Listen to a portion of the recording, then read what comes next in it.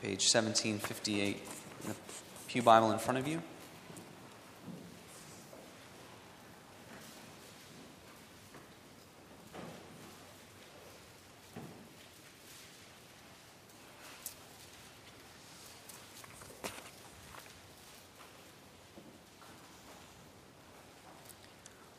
To understand the context, the words of the apostle will begin reading at verse 28.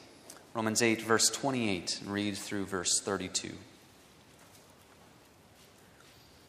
This is God's word, our authority and faith in life. Please give your attention to its reading. And we know that in all things God works for the good of those who love him, who have been called according to his purpose. For those God foreknew, he also predestined to be conformed to the likeness of his Son, that he might be the firstborn among many brothers. And those he predestined, he also called. Those he called, he also justified. Those he justified, he also glorified. What then shall we say in response to this? If God is for us, who can be against us? And then our verse for tonight. He who did not spare his own Son, but gave him up for us all, how will he not also along with him graciously give us all things? The grass withers and the flower fades. The word of our God endures forever. In the beginning of a romance, feelings can be fickle and trust can be unsteady. How does the young lady know that the man she loves really loves her as much as he says?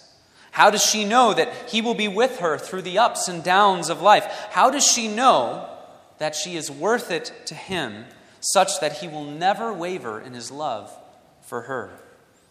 Unfortunately, these are the kinds of questions that many people need to ask themselves and struggle with, because we have seen in our society, in many ways, the crumbling of commitment. We have been told explicitly and implicitly that our ultimate commitment needs to be to ourselves and ourselves alone. Not even those closest to us or those to whom we have made serious commitments have any right to question our doing something that is in pursuit of finding who we really are. This is the way much of the world thinks, and has brought all kinds of difficulties into our relationships.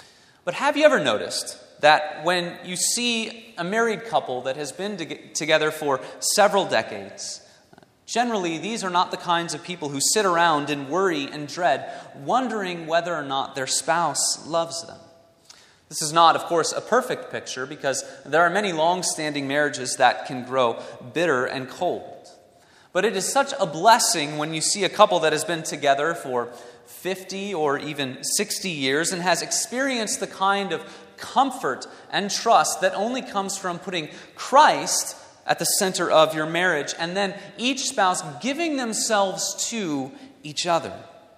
That is what it takes, not only in marriages, but in all relationships. All relationships that are healthy and are the best ones are rooted in the idea of someone who serves the other person rather than themselves. It is in this kind of context that worry-free trust can be nurtured and developed and come forth. How does the Bible speak about this kind of dynamic between God and his people?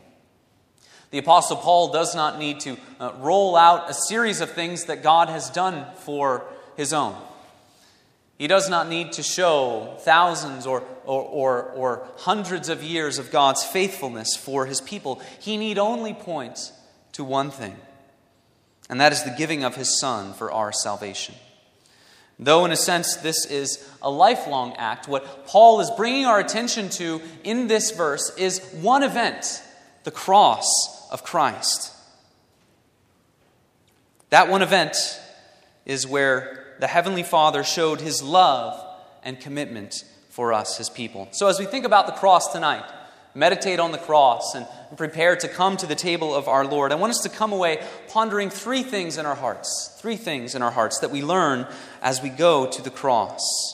First, I want us to think about the compelling love that we find at the cross. Compelling love. Secondly, I want us to think about the complete grace of the cross. Compelling love, complete grace. And then finally, costly assurance. Compelling love, complete grace, and costly assurance. First, then, a compelling love. Paul says this in Romans 8:32, "He who did not spare his own son, but gave him up. He who did not spare his own son, but gave him up." Many commentators notice that when Paul says he who did not spare, he is most likely comparing what God the Father did to some other story in Scripture. And he's pointing us, of course, to Genesis chapter 22, the story between Abraham and Isaac, when God commanded Abraham this. He said, "Take your son, your only son Isaac, whom you love, and go to the land of Moriah, and offer him there as a burnt offering on one of the mountains of which I shall tell you." This verse, of course, shows us how painful it was for Abraham even to hear the agony. The verse reads, "Take your only son, the one whom you love." And of course, as they make their way up the mountain, we have this pitiful scene, right? Heart-wrenching in many ways, as Isaac says, "Father, I see the wood for the offering, but where is the lamb?"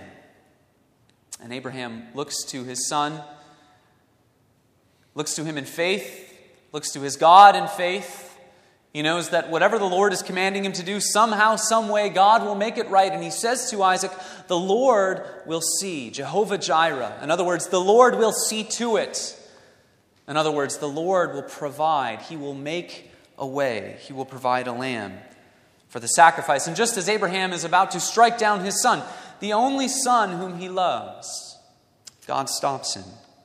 And he provides a ram that was caught in the thickets. There are two ways in which this story teaches us about our great God and our great salvation. The first is the love between Abraham and Isaac. As we see the love that Abraham has for Isaac, this son that he waited so long for, this son for whom he had to wait in faith in the promises of God, this son who was the object of all of his affection, the child of promise. This was the one that God commanded to strike down. But this is not, of course, a perfect picture. Abraham is not even capable of the kind of love that God the Father is. And what's more, Isaac is not deserving of the kind of love that Jesus Christ is. You have a God who is infinitely capable of loving. You have a son who is infinitely deserving of his Father's love, perfectly righteous, perfectly holy and loving, God the Father, God the Son. We see the love of the Father and the Son from this story. The second thing we learn, even more so than in Isaac, is that Christ is typified in the ram in the thickets. That's where we see Christ the most in this story. Because the Lord saw to it, as it related to Abraham, that he would not have to strike down his son. The Lord provided a way. But the buck had to stop somewhere. God could make a way and make a way and make a way and make a way. But at some point, something had to happen. Blood had to be spilled. And that blood was the blood of his own Son, Jesus Christ. In Christ, there is no provision. For Christ is the provision. God made a way through him. God did not make a way for him. He made a way through Jesus Christ. He is the way. He would not be spared. And it was the love that the Father had for his creatures, the love that the Father had for us, that compelled him to give his Son for our sins. This was the way that sin needed to be done away with. 1 John chapter 3, verse 5 says, "You know that he appeared so that he might take away our sins." That's why Jesus came. So many people wondering, what's the deal with Jesus? Why did he come? He came so that he might take away our sins. Jesus said he came so that he might seek and save the lost. Simple. A rebellious human race, sinful, incapable of being reconciled to God. How does God reconcile them? By giving his Son. God shows his own love for us in this, that while we were yet sinners, Christ died for us. Romans 5, verse 8. And that is what the story of Abraham and Isaac does for us. It shows us the deep affection of the love that the Father has for us. He spared not his own Son, but he gave him up. This is what the cross is. The cross has been described as a signpost to all the world's travelers.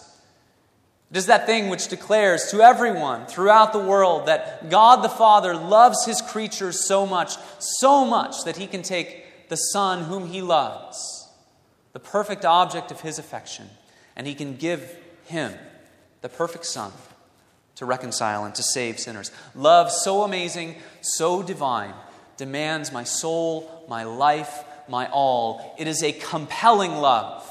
That's the good news of the gospel, that the love of God compels us to give our faith and our trust to Christ the Savior and to give our affections unto the triune Redeemer God. A compelling love. We also see a perfect grace. A perfect grace. He spared not His own Son, but He gave Him up for us all. He gave Him up for us all. That word all does not mean that Christ specifically bore the sins of every single person individually, but rather it means at least two things. The first is that Christ's death is perfectly sufficient to pay and to be an atoning sacrifice for everyone. And secondly, it teaches us that the benefit of Christ's death, the merit of His death, His blood, is equally needed by all who are forgiven by Him. That which Christ does, the benefit, His forgiveness, it is equally needed by all who are forgiven by Him. I want to focus on that second point quickly.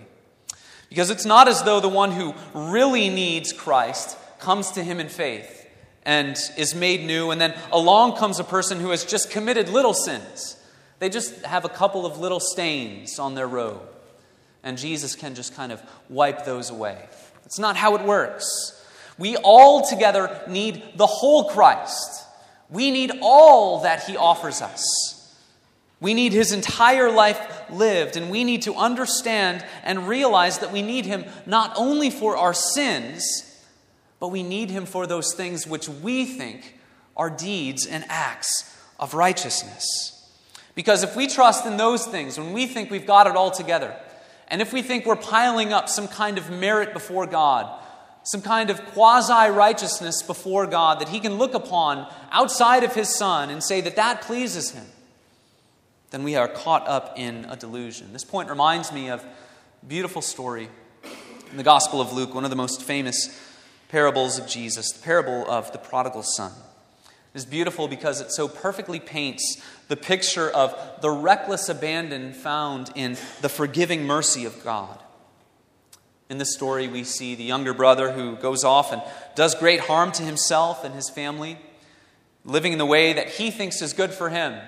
He's going to participate in some self-determination, self-identification, find himself and discover himself, make his own way, determine what is right and what is wrong. But when it all comes tumbling down, he comes crawling back to his father. And this father is one who has been shamed by this son. His name would have been whispered in the town square. Did you hear about so-and-so's kid? This is a father who has been embarrassed by this son, but he goes outside and he runs to meet him. Back then, in those days, men who owned estates didn't run. That was for children. It was for peasants, for slaves. But this father runs to his son, puts a ring on his finger, puts a robe around him, and welcomes him back into the house, and prepares a great feast, a great banquet to celebrate that his son was lost, but now he is found. Too often we focus, and it's right to focus on that part of the story, but we get lost in seeing that as the only part of the story. We miss the tragedy of the older brother, or at least what seems to be building up to be the tragedy of the older brother. Because just as the younger brother lusted after the riches of his father, so did the older brother. He lusted after the riches of his father, but he just stayed in the house. For as soon as the younger brother comes home, the elder brother is so enraged that his father has welcomed him back home that he leaves. I can't take this anymore. I need to go outside. I can't believe my father has done this. This is the one who embarrassed him. This is the one who shamed him. And notice in this moment what happens at this point in the story. Just as the father went out to meet the younger brother, so the father goes out to meet the older brother. You see, his love is for both of them. And he wants his love to be a compelling love and for it to be enough to bring them both back in to his home. But the elder brother is unmoved. "I've always served you. I've never broken any of your commandments," he says. And the point is this. This is what Jesus is teaching those who are listening. Both of the brothers represent an error in living a certain way before God. The younger brother, of course, we know where he went wrong, right? Go out, rebel, live in self-discovery mode, and spend your entire inheritance irresponsibly. But equally so is the elder brother wrong for thinking that he had earned the love of his father in what he thought was righteous action. Jesus is telling this story to two groups, to tax collectors and sinners, and to the Pharisees and the teachers of the law. You see how both of the brothers match up to these two groups who are listening to Jesus. The younger brother would be like the tax collectors and sinners. Rebellious living, self-determination. I'm going to decide what's right and wrong. The elder brother, Pharisees, teachers of the law, moralists. I'm going to earn my way before God.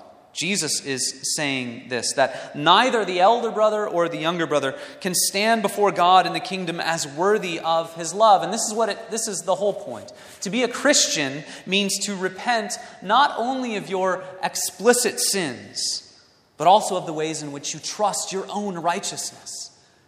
To come to Christ and to come to the cross is to learn a new way of repentance. Not only the things that I know are wrong, but the little ways in which I have trusted in my own righteousness before the Father. I need to abandon that as well. You see, it is a complete grace. It is a complete grace that can cleanse us not only of our unrighteous acts, but also of the ways in which we have thought that the little things that we thought were righteousness could merit anything before God. We need to be humbled. It was my sin that held him there. It was my sin that held him there until it was accomplished. His dying breath has brought me life. I know that it is finished. Isaiah 64:6, even your righteous deeds are as filthy rags before the Father. The Apostle Paul said, I am the foremost of sinners. It was I that held him there until it was accomplished. A complete grace. And then finally, a costly assurance. A costly assurance. Jesus is the one who lived the way an elder brother should. If you think about the story of the prodigal son. The elder brother in the story waits at home. He lets his brother go off and ruin his life. But Jesus is the elder brother who leaves home, who leaves his father's house, and goes out looking for his younger brother to rescue him. Thus we end by contemplating the last part of this verse in Romans 8. He who did not spare his own son, gave him up for us all, how will he not with him freely give us all things? Paul is speaking of all these things that predestined, called, justified, glorified, adopted, made part of God's house, given an everlasting inheritance. Freely, by grace. But even though it is free for us, we must remember, and remember especially tonight, that it is not utterly free. Someone had to pay.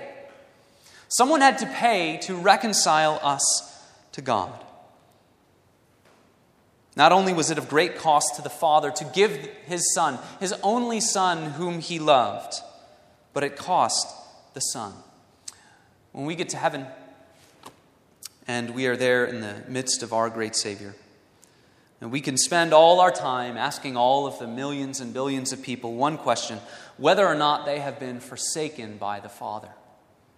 And I believe that anyone who is there enjoying eternal bliss, in the new heavens and new earth, with the triune God will have to look back on their life, and if they were to look at everything that's happened to them, they would have to say no. They've not been forsaken by the Father. But there will be one who would say that. Jesus on the cross said, my God.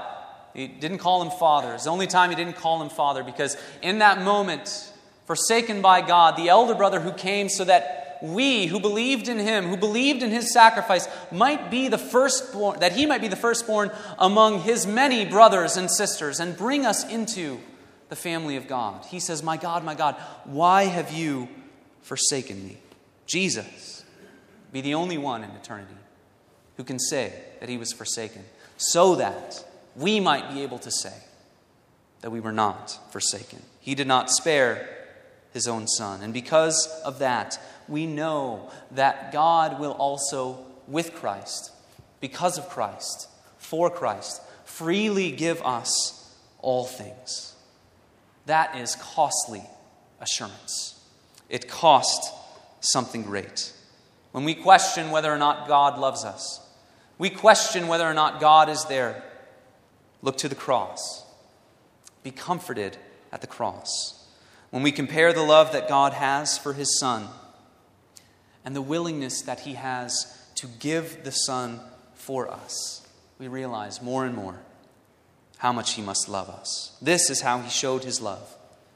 He sent his one and only Son into the world that we might live through him. To be a Christian is to be swept up in realizing more and more how much you matter to the Father, that he would give his Son.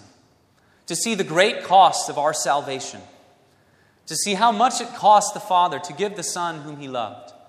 To see how much it cost the Son to leave heaven's glory and to be the elder brother who would come and sacrifice himself for all of us who had shamed our Creator, who had run away. That is the story of the gospel. A faithful, beloved Son, a merciful, loving Savior. Bearing shame and scoffing rude, in my place condemned he stood. Sealed my pardon with his blood. Hallelujah. What a Savior. A compelling love, a complete grace, a costly assurance. Let's pray.